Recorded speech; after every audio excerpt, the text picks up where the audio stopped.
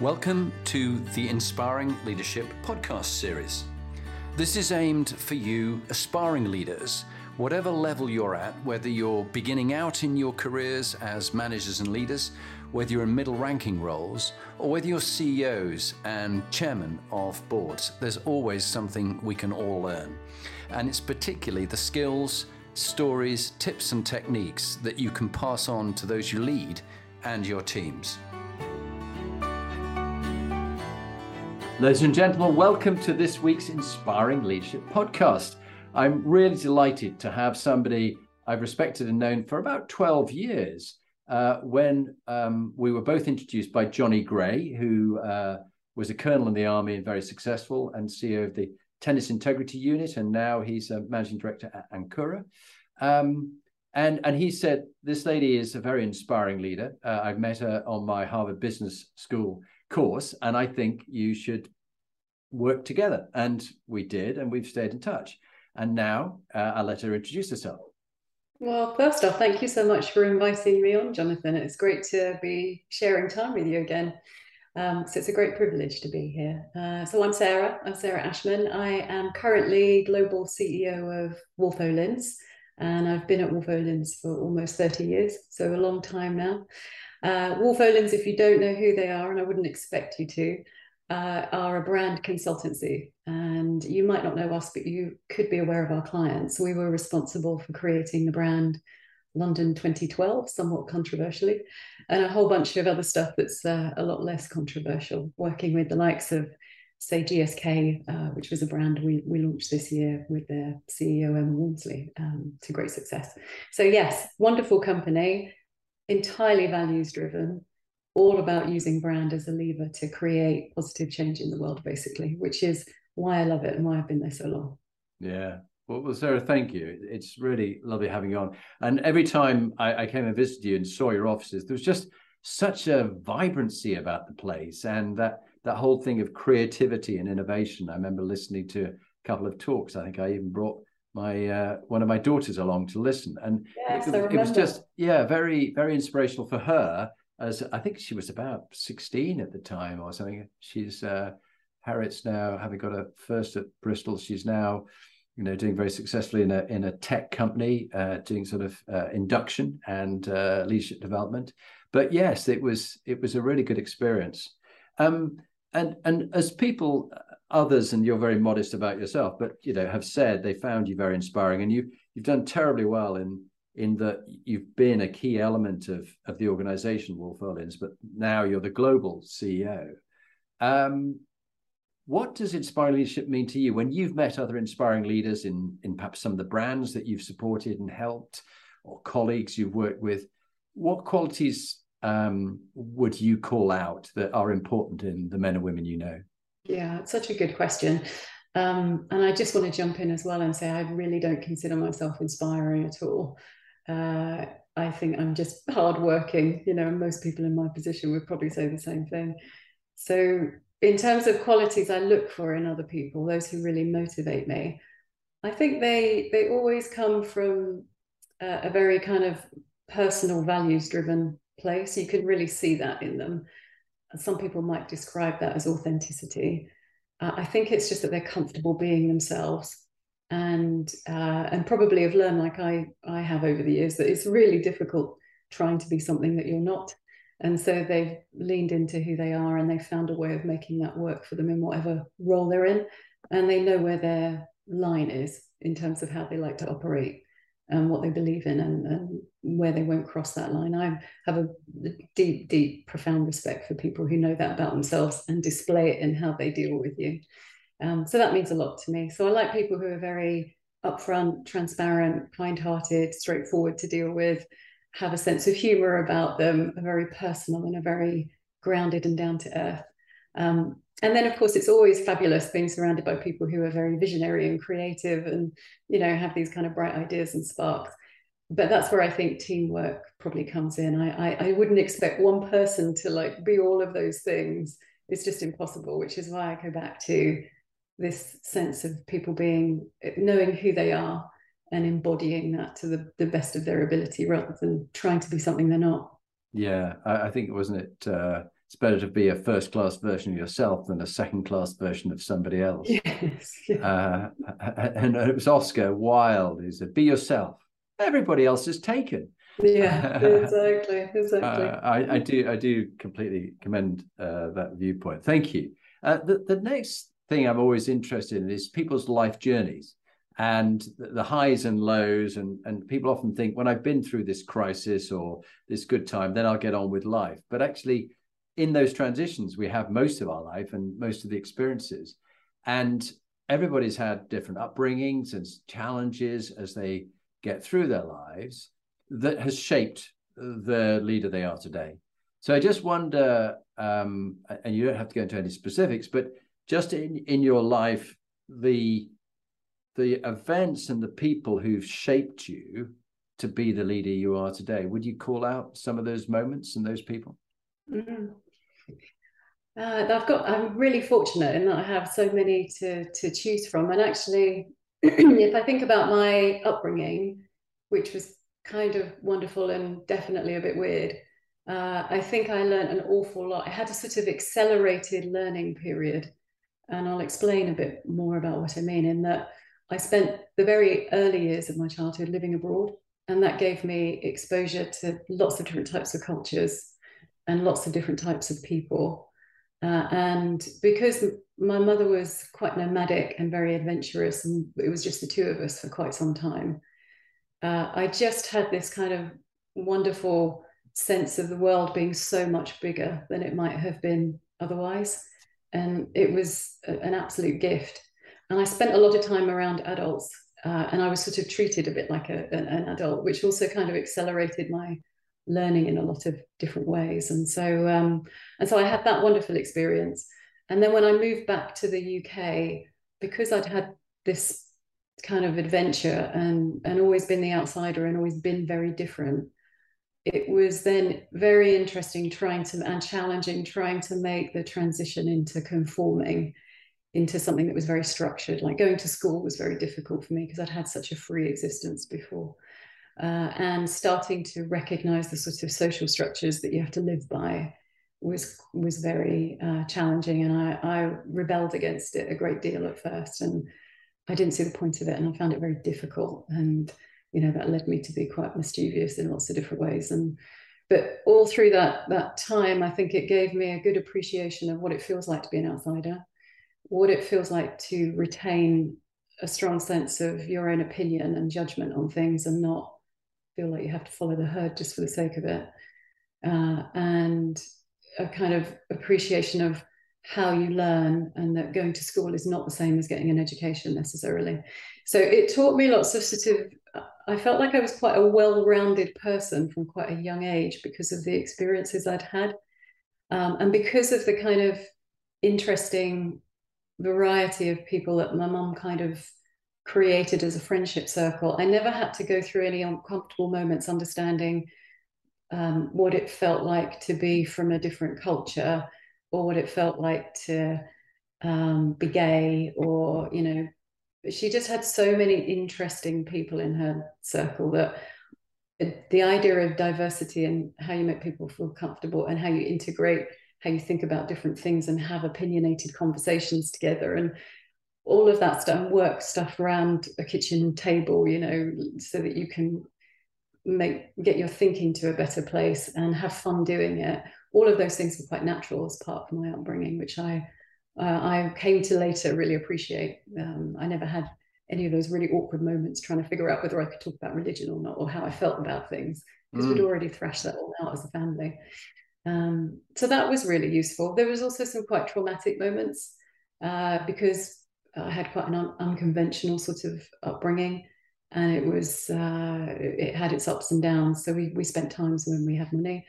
We spent most of it being very poor. I grew up on benefits in a single parent family. I was a dinner token kid. I didn't have a lot of social advantages, all of these kind of things. I was very aware from an early age when I got back to the UK about as much about what I didn't have as what I did have.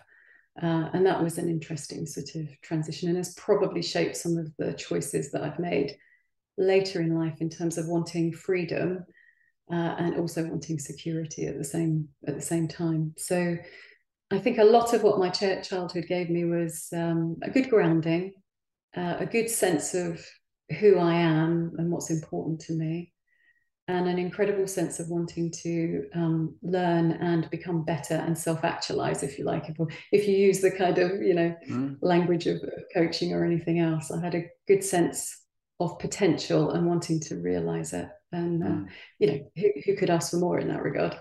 Yeah, no, I mean, what an amazing way to learn from all those experiences that life does throw at you.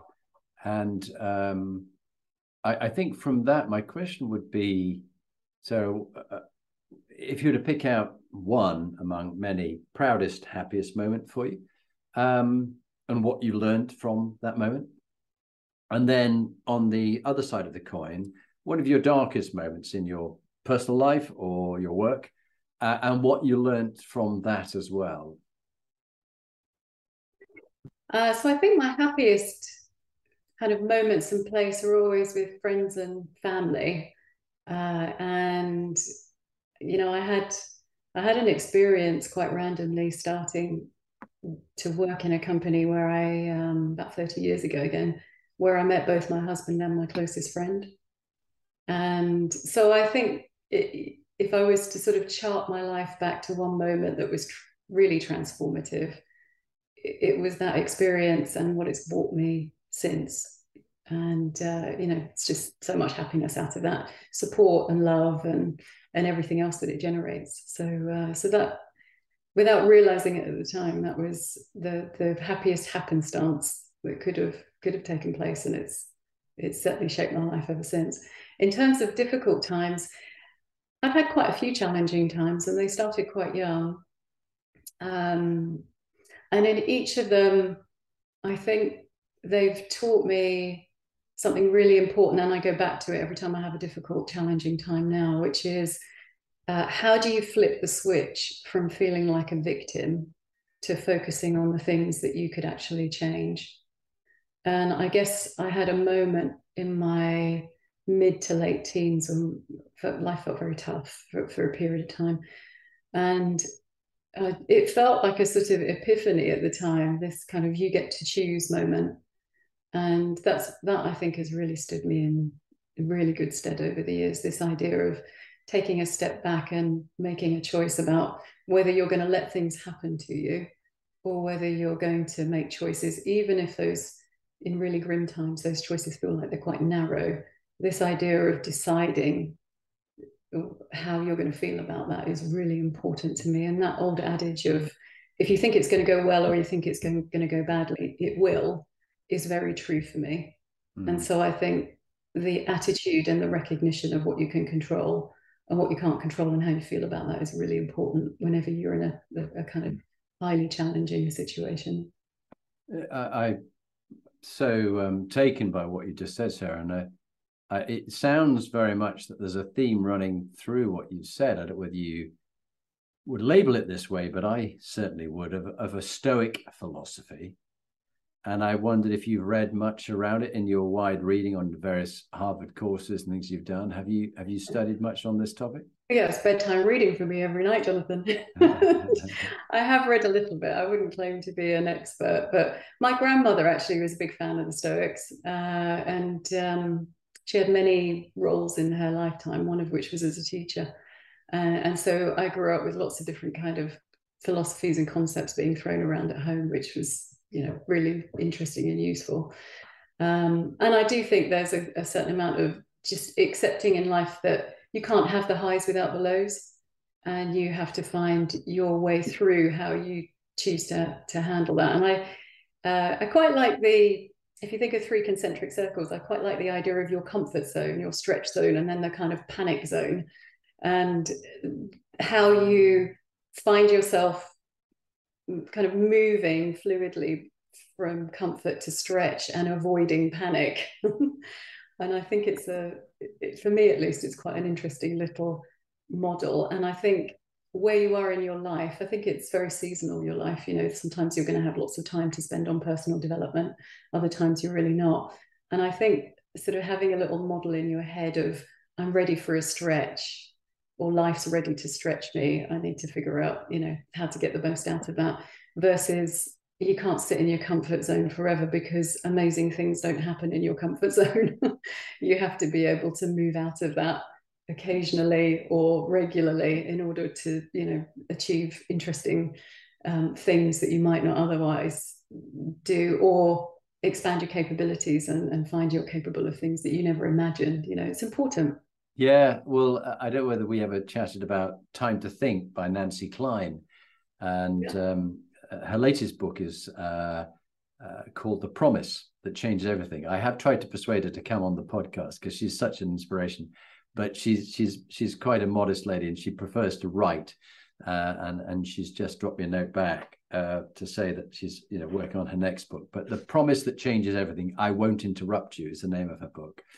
But Nancy taught me one model, which was beautifully put with an X and a Y graph and a 45-degree line between the two of them, because I'm quite visual like your husband. And that the Y graph going up the page is the challenges, different levels of challenges that you're facing in your life and your work.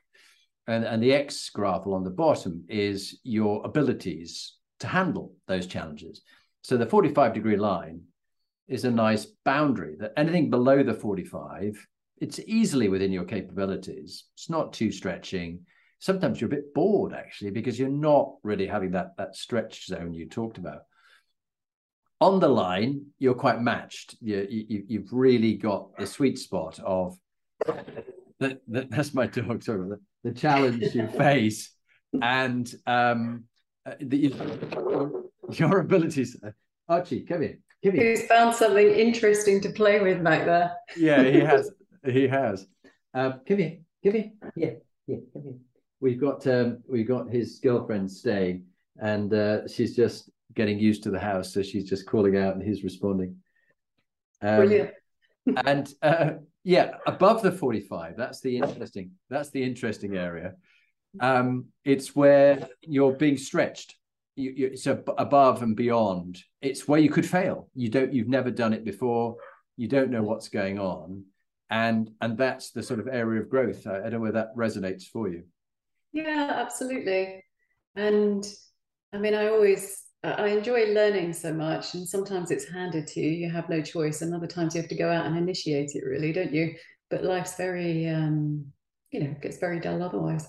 Yeah, and what bit of advice would you give the young Sarah Ashman if you went back to yourself, age 16, in the DeLorean time machine, and you said, "Hey, look, I've gone to the future. I've just come back to tell you this matters. Don't worry about that." What bit of advice would you give yourself?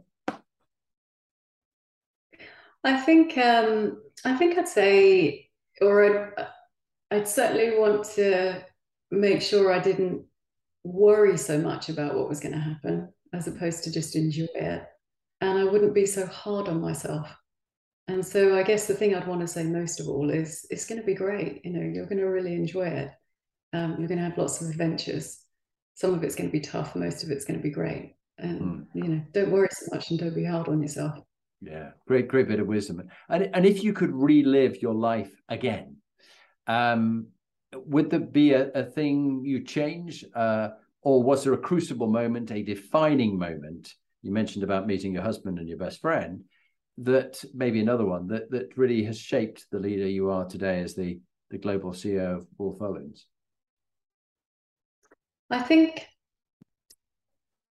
I had a moment very relatively early on in my career at Wolff Olins where I realized the how much other people can really help and shape circumstances for you.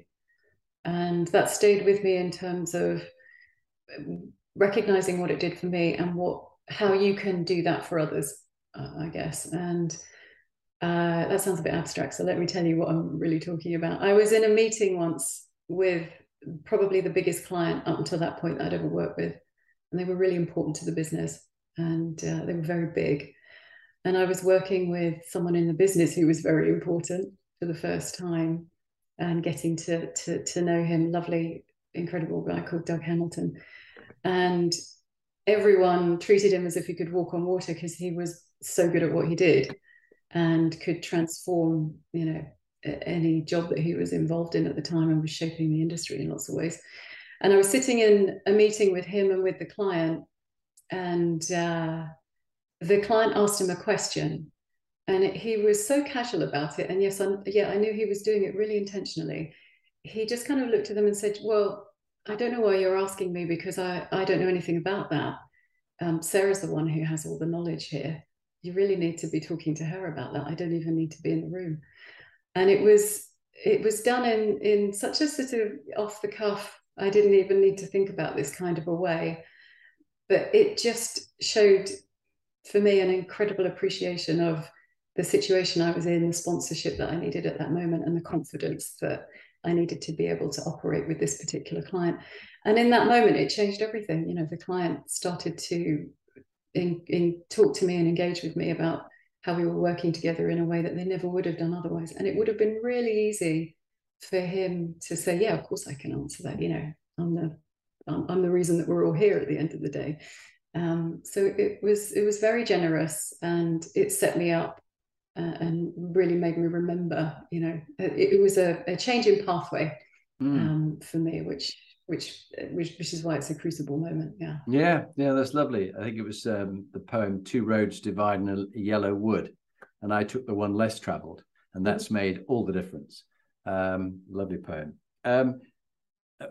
Doug sounds really special man, and we're lucky to have these sort of mentors to us and help us, and they often have really memorable sense of integrity and moral quotient, which is why I want to go around the Inspiring Leadership Compass, the research that Lee and I did, our little top tips for inspiring leaders. But the moral question is whether sort of the true north, the bit that's sadly missing, unfortunately, in too many politicians around the world, which we've seen only too well in the last few years. But for you, your true north, what makes you authentic, I'd be interested if there was, 2 or 3 values and principles that you stick by that have really helped you. And what have you done when you've slipped off from those values and you need to bring yourself back on again?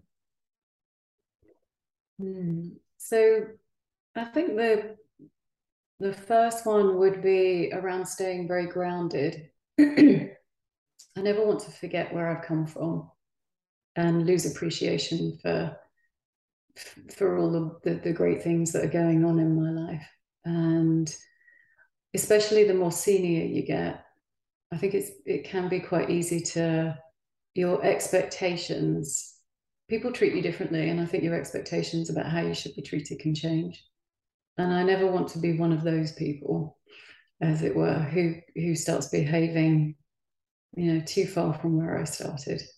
I think I'd be unhappy with myself. And so from a moral standpoint, if I ever veer off where I think that should be, that's a very unhappy place for me. And I'm really fortunate to have great people around me who don't mind calling a spade and don't mind calling me out. I can't imagine ever being able to veer too far off that without someone knocking me back into shape very quickly. And I'm very grateful for that, because I think it's really important.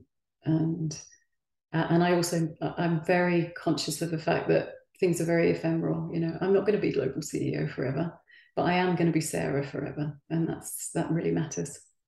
So I think that's probably the most important one to me. And therefore how I treat other people is really important to me.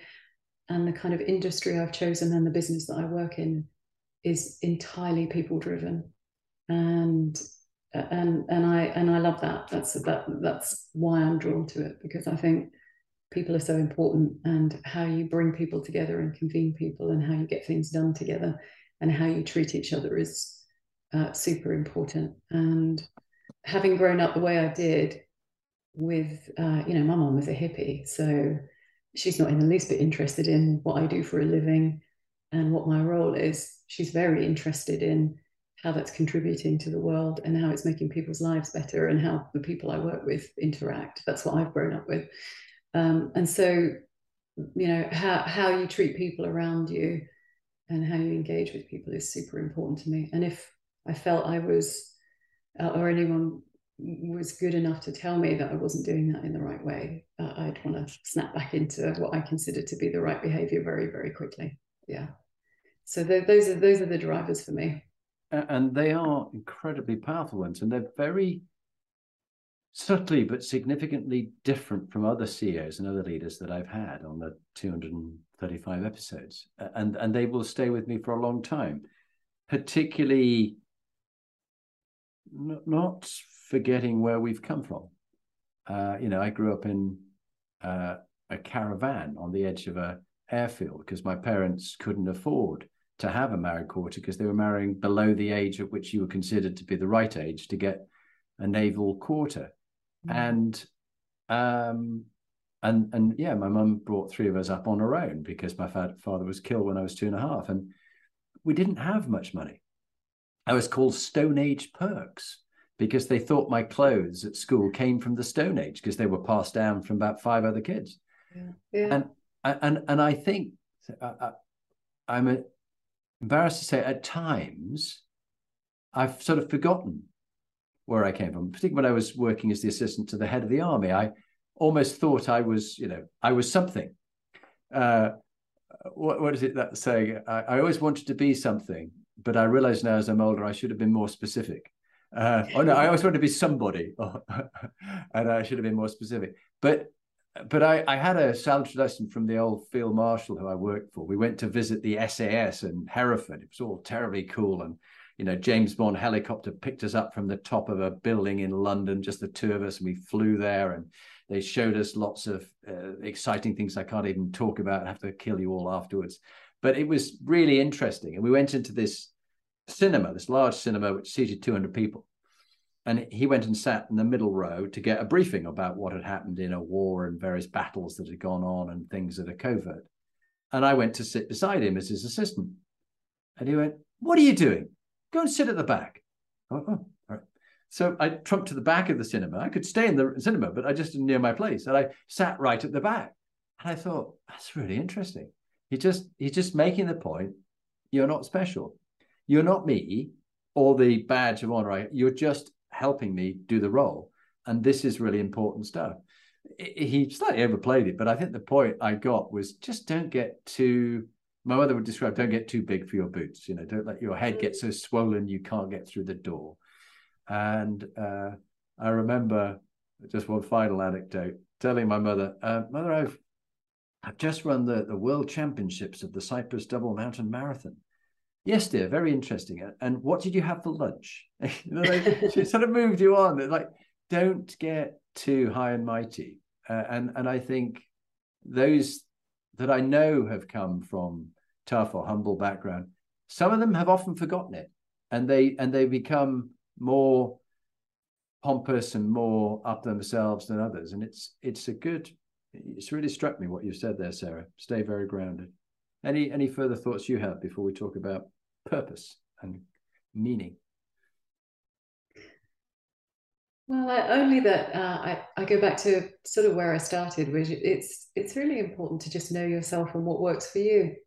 And that's a journey of discovery, really. And can be some very sharp and uncomfortable moments in that, where you discover, you know, failings, flaws, things that you're not good at, things you don't like about yourself.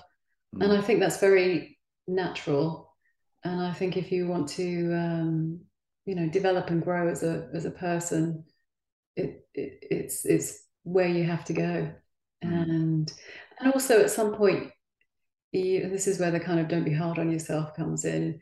You also have to let some of it go. You know, I think some of the best advice I had when I was starting to develop and get more senior, and it's certainly something I've said to other people, is there is a point where you just have to recognize you're not going to get good at some things. And that can be a blessing, because it just means you start collaborating with other people who are good at things that you're not. And you just have to let your ego go, really, in that regard. You can't be good at everything. And you just, you just need to move on. Yeah, that's so true. Collaborate. You can't be good at everything. And then going on to purpose and meaning, they call it dharma, vocation, calling. Why, Sarah, do you do what you do? And you've done it for 30 years. Well, I think as I might have said already, it's a very people-driven business, and that's very inspiring. And so the purpose of the organization really appealed to me when I joined, and it's very real. And it's very uniting. People join Wolff Olins because they want to make a difference. The business was born in the 60s, and you can really tell it still has that vibe of the world can be better, and the work that we should do should help it be better. And the people who join are really drawn and attracted to that notion. And we get to work with we're relatively small. We're big in our industry, but in the grand scheme of things, we're relatively small. And we get to work with just these fantastic and often very large organizations, as well as very small ones, who can pull off incredible change in the world. So we often like to say, we don't change the world, but our clients do. And we get to have like really deep and meaningful conversations with them about how their brand can help them do that. So for me, it's, how do you affect the biggest change you can with the skills that you have, mobilizing all of the possibilities that you have, which is for us is connecting our people with the right opportunities with our clients, and then seeing the outcome of that. And I mean, it's really hard not to be inspired by that and develop a very grand sense of purpose as a result of doing that day in and day out. Yeah.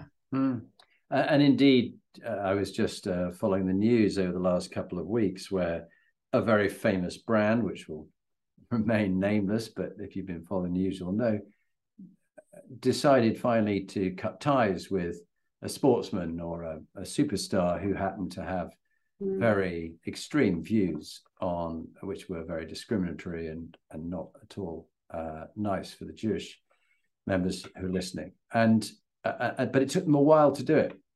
And what they said of their values and how they paused and thought about the cost of it and the money involved. I don't know whether you had a view on how you'd advise other clients, not that one, but other clients when they have this kind of challenge. Yeah, I certainly do. And we've had lots of conversations internally. We have lots of conversations with our clients, and I've seen a few of these, lots of these situations come up. I think today everything is so transparent and it moves so quickly because of the world being flat through technology, that any company, and by extension its brand as its expression in the world, needs to be really clear and plan ahead for what it's going to do if, the if scenario. I don't think you want to be like thinking about that in the moment. I think that's something that you want to have scenario planned and have a point of view on, and one that flows directly from the values of your organization, so that it becomes really easy for you to act when the moment arrives. And I don't think it's something you outsource.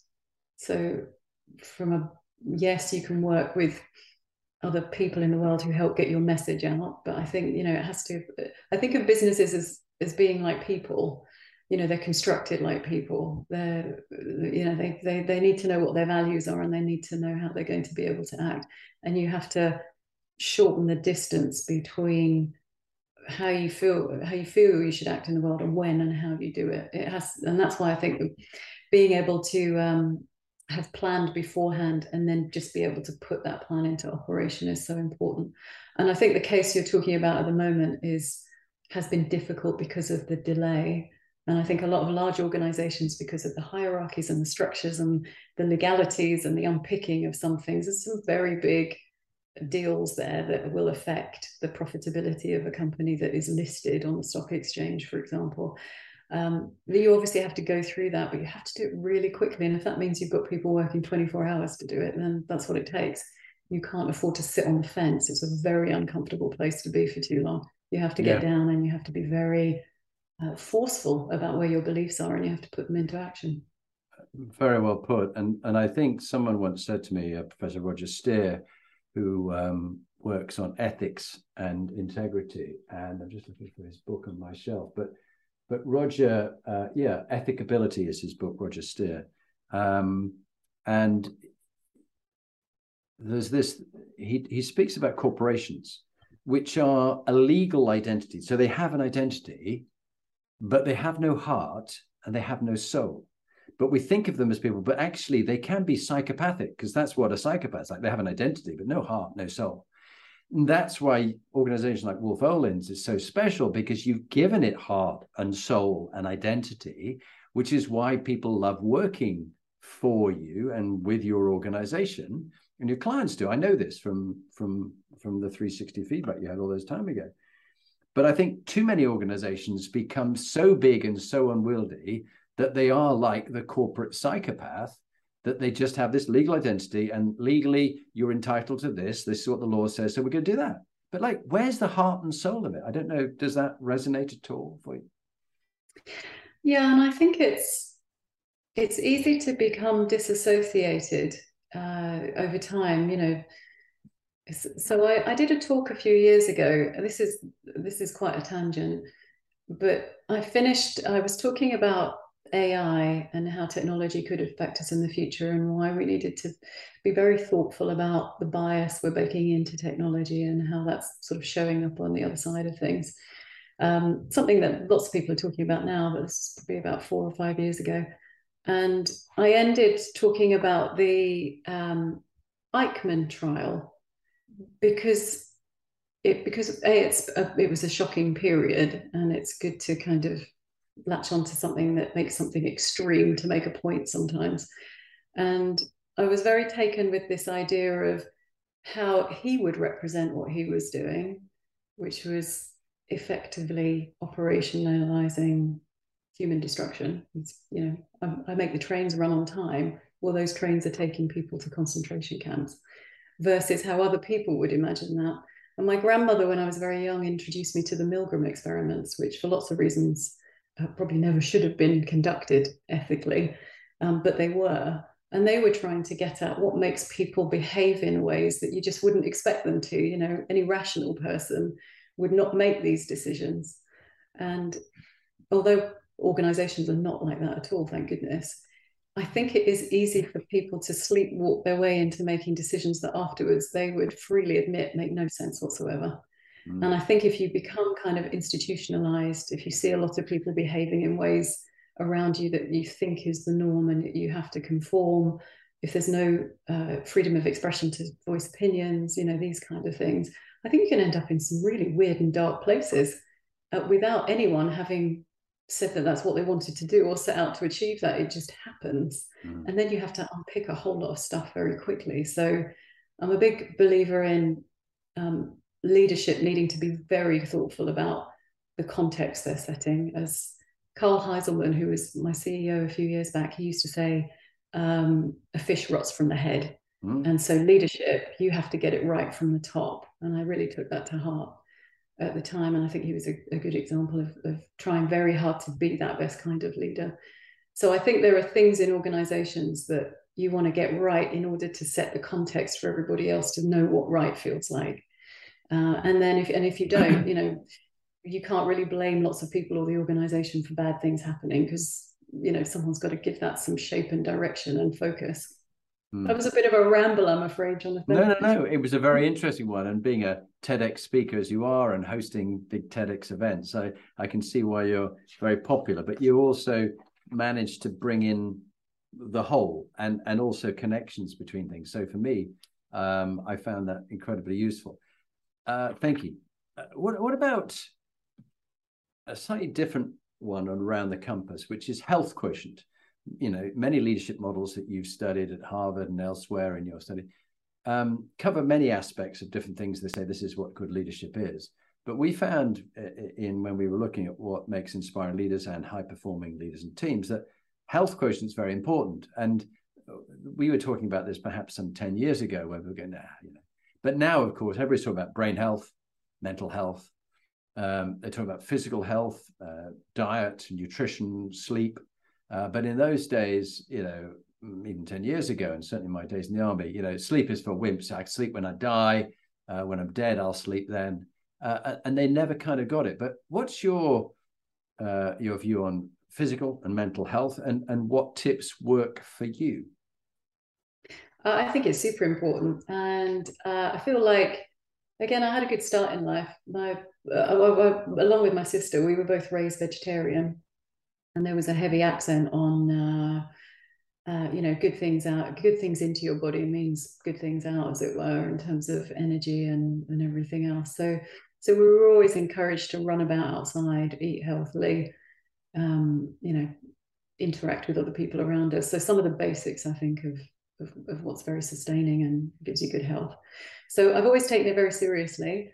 But at the same time, there's been periods in my life where I've definitely overextended myself. I came close to burnout a long time ago now, but that was a bit of a wake-up call for me, in terms of you can't burn the candle at both ends and do all the things that you want to do without showing up in a negative way.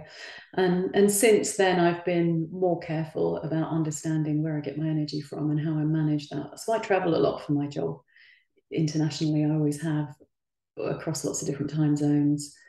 And I have developed or come to understand the things that work best for me in doing that, eating what I consider to be well, making sure that I don't try and do too much. And I never have quite as much energy and can go for quite as long as I would like to. So I've just had to learn, when do I do my best work? What time of the day am I better at thinking? What time of the day am I better at just hanging out with people and talking through the things that need to get done, versus trying to do any big intellectual kind of thinking work? And I think that's very useful. And understanding where you get your nourishment from. How much time do you have to spend with friends? How much time do you have to spend filling up the tank? Just being inspired by the world and getting curious about the world. No, beautifully put. And it is really important to get that work-life integration, as well as we're in the energy business. The energy we put into ourselves and the way we manage our own energy is then how we can help others give discretionary life energy to clients and customers. Nothing worse than a burnt out person in a team trying to do that. The other thing is emotional intelligence, emotional and social intelligence. It's been obviously very popular for many years. IQ accounts for some 5% of our 6% of our success, whereas EQ is about 30% of our success. And the other components account for the rest of it around the compass. But how do you build your skills in rapport, listening, influence, and emotional intelligence, Sarah? Because you do make great connections with people. Trial and error. So I wouldn't claim to be an expert, but I think everything starts with listening, doesn't it? And trying to put yourself in someone else's shoes, and trying to put your own ego in the backseat, rather than, you hear this expression of it feels like when you're talking to some people, they're only looking at you, waiting for you to pause so they can jump in and say something, as opposed to kind of properly hearing you. So so I try and spend a lot of time creating a sort of atmosphere and temperature where it's okay to talk and for people to express their own opinion, especially as I get sort of older and more senior, where the air gets a bit thinner and people like to tell you perhaps what they think you might want to hear rather than what you should hear. And then I try and listen very hard. And I think I've developed a nose over the years, especially as I have gotten senior, that when someone tells me there might be a bit of this going on somewhere, that actually means something's on fire. And when someone says, I'm feeling a little bit like this, actually means they're definitely feeling like that. And so when I say trial and error, I'm not kidding. It's like, literally like sensing your way around a conversation and trying to listen for the trigger words that mean something that perhaps you might have missed otherwise. And then beyond that, I think it's just trying to find points of connection. We've all been in situations, in rooms with people that trigger us in some way, or we just find it really hard to kind of find a point of connection. You always can, and there's always a reason, and it's not always you. sometimes people just had an argument on the bus on the way in, and that's kind of coloured how things are, or they're under pressures that you don't understand. So I feel just like having an appreciation of that is really useful in life for your own sanity as much as anything. Yeah, well, you remind me when people are saying they're feeling a little bit this or whatever it is. I'm reminded, firstly, of the late Chancellor of the Exchequer saying that things were a little bit bumpy or turbulent, whatever it was, which was the understatement of the year. And then in the Korean War, when the brigadier in charge of the British contingent, which had just been surrounded and swarmed over by about 1 million Chinese troops, told his American general, who he was reporting to, things are a bit sticky out here. And the American general didn't reinforce him at all because he thought it was just fine. It was just a bit sticky. What he didn't mean was it was just hell on earth and people were dying everywhere and they were completely overrun. So I think the understatement, as you say, you've got to cue into when you say, just tell me a bit more, what more? And out it comes. And when you pass people, go, how are you? I'm fine. I'm not getting that you're fine. How are you really? Well, actually, my grandfather's just died and I was very close to him and I'm really feeling quite depressed. And as you say, it comes out later on, which takes me on nicely to CQ, collaborative, cognitive, and cultural intelligence, which really decision-making, but yet also collectively. I think you talked about this, the importance of collaboration and collective work, because you can't do it all. You can't be grouped with everything. And the importance of diversity, equality, and inclusion. And so I wondered how you've developed skills in this, and if you were to give one top tip, because sadly we can't talk all day, and I just wanted just a couple of tips now as we go down on each of these from your experience, Sarah. I think it really is to embrace, co-collaboration, which is something that I deeply believe in, but have struggled with on different occasions. So, I grew up as my sister's 8 years younger than me, so I spent 8 years as an only child, very independent, with perfectionist tendencies, feeling like I should be able to do everything, and that's quite a hard thing to let go of. And obviously, a lot of habits you form early on in life kind of stay with you for a long time. And also, especially when you're rising in your career, you want the credit for stuff, don't you? You're like, I'm good at this. I want people to recognize I'm good at this. And so that can lead you to kind of feel like you've got to have all the answers and do everything on your own. It's not very helpful. And you can learn that the hard way. So I guess my advice would be learn how to collaborate well early on. It will stand you in good stead later. And you literally cannot get anything good done in this world unless you are collaborating. And it's for me at least, it's been a lifelong journey trying to figure out the best way of doing that. I wouldn't claim to be an expert. I'm sure the people that I work with would say I'm definitely not, but I try very hard to figure out how you get the dynamics of collaborating with people, right? And especially in my position, how you lead and give structure, but also give a lot of freedom and permission at the same time so that you're not holding things up. And so my own personal struggle is always trying not to be a bottleneck. And I know that continues to be a kind of point of work for me. So yeah, I think learning how to collaborate early on and getting good at it it will undoubtedly accelerate your progress. Yeah, no, beautifully put, and great wisdom in that. And you've throughout your story, you've talked about, as we all face these challenges, what's your top tip on resilience, coping with adversity and setback, if you were to give one bit of wisdom to people listening? No, it will end. Nothing stays the same for forever, and certainly not for very long, perhaps longer than you want it to. There will always be another side, and the sun will always come out, and you will be stronger for it. Perhaps it will take you a while to recover, and perhaps it will be very bruising, but you will definitely come out the other side. I think that would be my top tip, and it's certainly what I would say to myself during really difficult times. And whether things are going well or whether they're going badly, you can be sure they're going to change. So you better get used to the ride. Yeah. Yeah.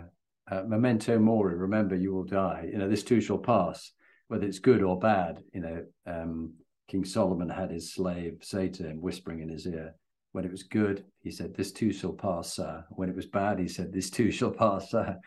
I like that. Brand, your favorite topic. Brand quotient, your reputation, influence, impact, what people say about you when you're not there.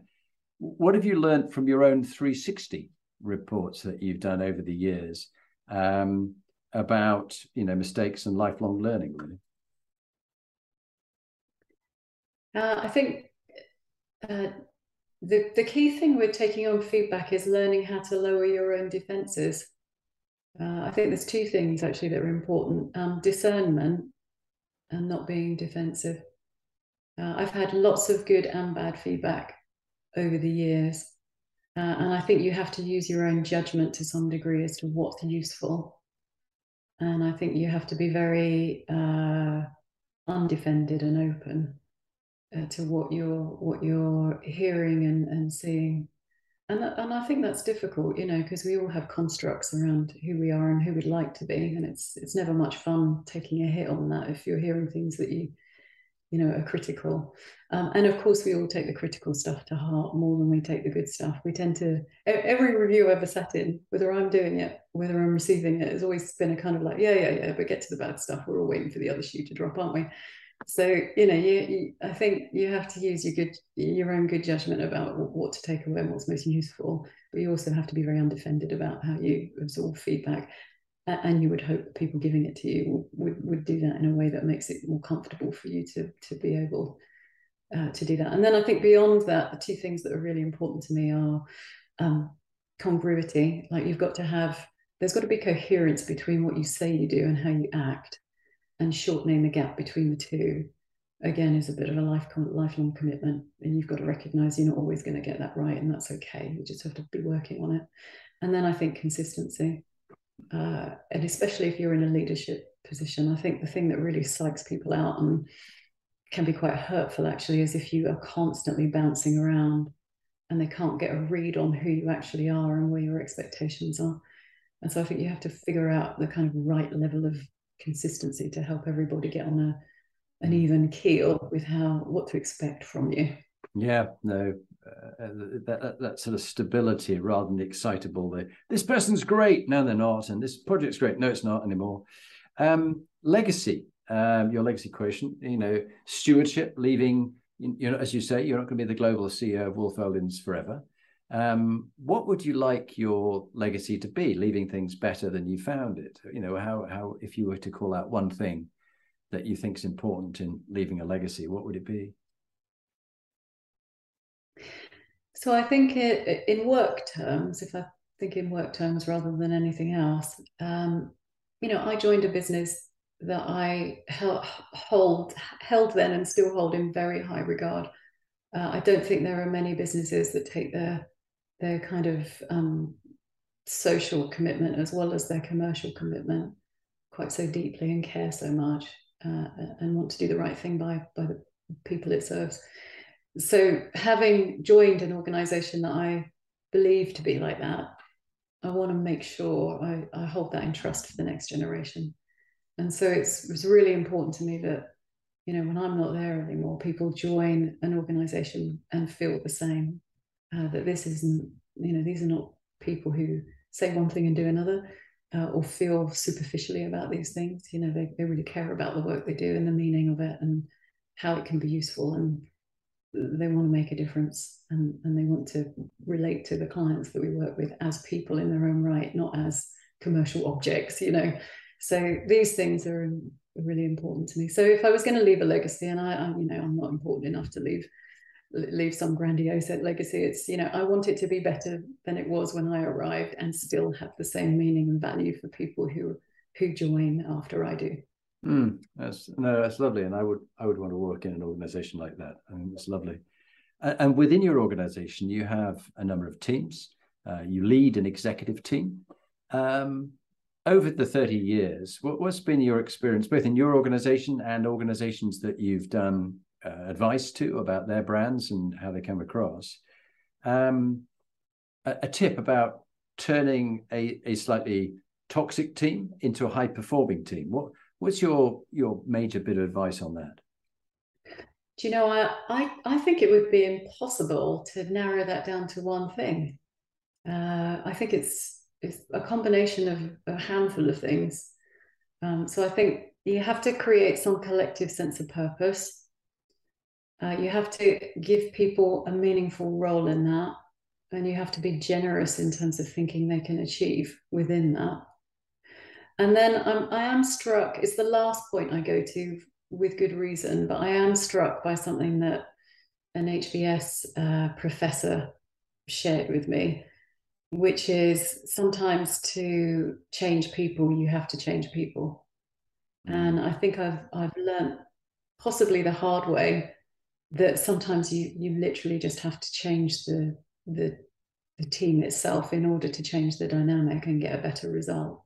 And you can't really get away with that you get away from that in some instances. And so you need to be prepared to act in order to construct the right complement of skills, the right complement of experiences, and the right sort of energy coming from different places to be able to achieve what you need to achieve. You need to assemble your super team really to make good stuff happen. And especially at an exec level, if you want other things to flow from that in the rest of the organization. Yeah, so very true. I do love that one. To change people, you have to change people. And I think you can try very hard, but after a while, sometimes they're not for changing, or you want to help them find their happiness elsewhere because it's just not the right combination here. Doesn't mean that they won't do very well elsewhere. Final question, and then we'll do the 2-minute top tip. If you were to pick, and you've read widely and deeply, but if you were to pick a favorite book on leadership, which one would you mention, and why would you recommend it to those listening, Sarah? So I'm going to get quite practical and pragmatic rather than esoteric here. And I think for any new manager or leader, I would recommend The First 90 Days. Which just happens to be actually by Harvard Business School Press. And I think it's just a really good all-round practical guide to some of the things you're going to have to think about before you start a sort of leadership position. And it gives you a nice 360. Here's how to think about yourself. Here's how to think about constructing a team. Here's how to think about managing upwards, sideways, downwards, whatever way you want to talk about it. So I think it's quite a nice, well-rounded model for any. You don't even have to be a new leader, into a new role. I think that's like super practical. Yeah. And then if I was to sort of think beyond that, I find the kind of philosophers you talked about, the Stoics, but I find reading widely and taking on board different kind of concepts super interesting, and I couldn't really pin that down to one thing, but it just gives you a different way of kind of feeling and looking at the world, and it's good to expand your horizons. So I encourage everyone to keep doing that. Yeah, I would agree that. And I also found it quite interesting just reading people's autobiographies or biographies. Very interesting, the lives that people have. And I think of General Colin Powell and his book, which called It Worked for Me in Leadership and Life, but it doesn't mean it works for everybody, as you said to me earlier. Okay, would you mind introducing yourself again and your organization and share with us your 2-minute top leadership tip, Sarah? Yeah, very happy to. So hello, I'm Sarah Ashman from Wolf Olins, global brand consultancy. And my top tips are always be listening and always be learning. It will definitely make you better at what you set out to do. And my second is a very personal learning I've developed over time. So I was brought up very much to treat people as you would like to be treated. And I lived by that philosophy for a long time. And then I started to realize that actually a better one is treat people as they would like to be treated. And that is a much more useful and empathetic way to be, and certainly helps you walk in their shoes and understand how to relate to them in ways that are far more positive and effective. So yeah, those would be my top tips. Brilliant. Well, Sarah, thank you very much for coming on and sharing your experiences of life, but also why Wolff Olins means so much to you. They're very lucky to have you as their global CEO, and we wish you and them every success with helping the brands around the world. But thank you for being on the Inspiring Leadership podcast. Thank you so much for having me. I look forward to the next time.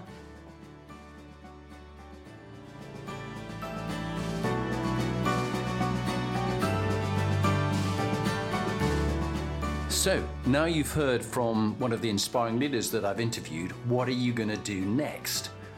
If you want to get some more free material, go to my website, jonathanperks.com, or follow me on LinkedIn, Jonathan Bowman Perks. And there you can get access to my books, Inspiring Leadership and Top Tips for Inspiring Leaders. But if you want to actually do something about being a leader and constantly improving your game, raising your performance, get in touch with me about coaching you or one of your team that you want to raise the game for them. It's got to be people who want to be good to great, not people who you're trying to fire. And if you're looking for a motivational speaker, get in touch. Or if you want me to work with your team coach, I would be delighted to help you.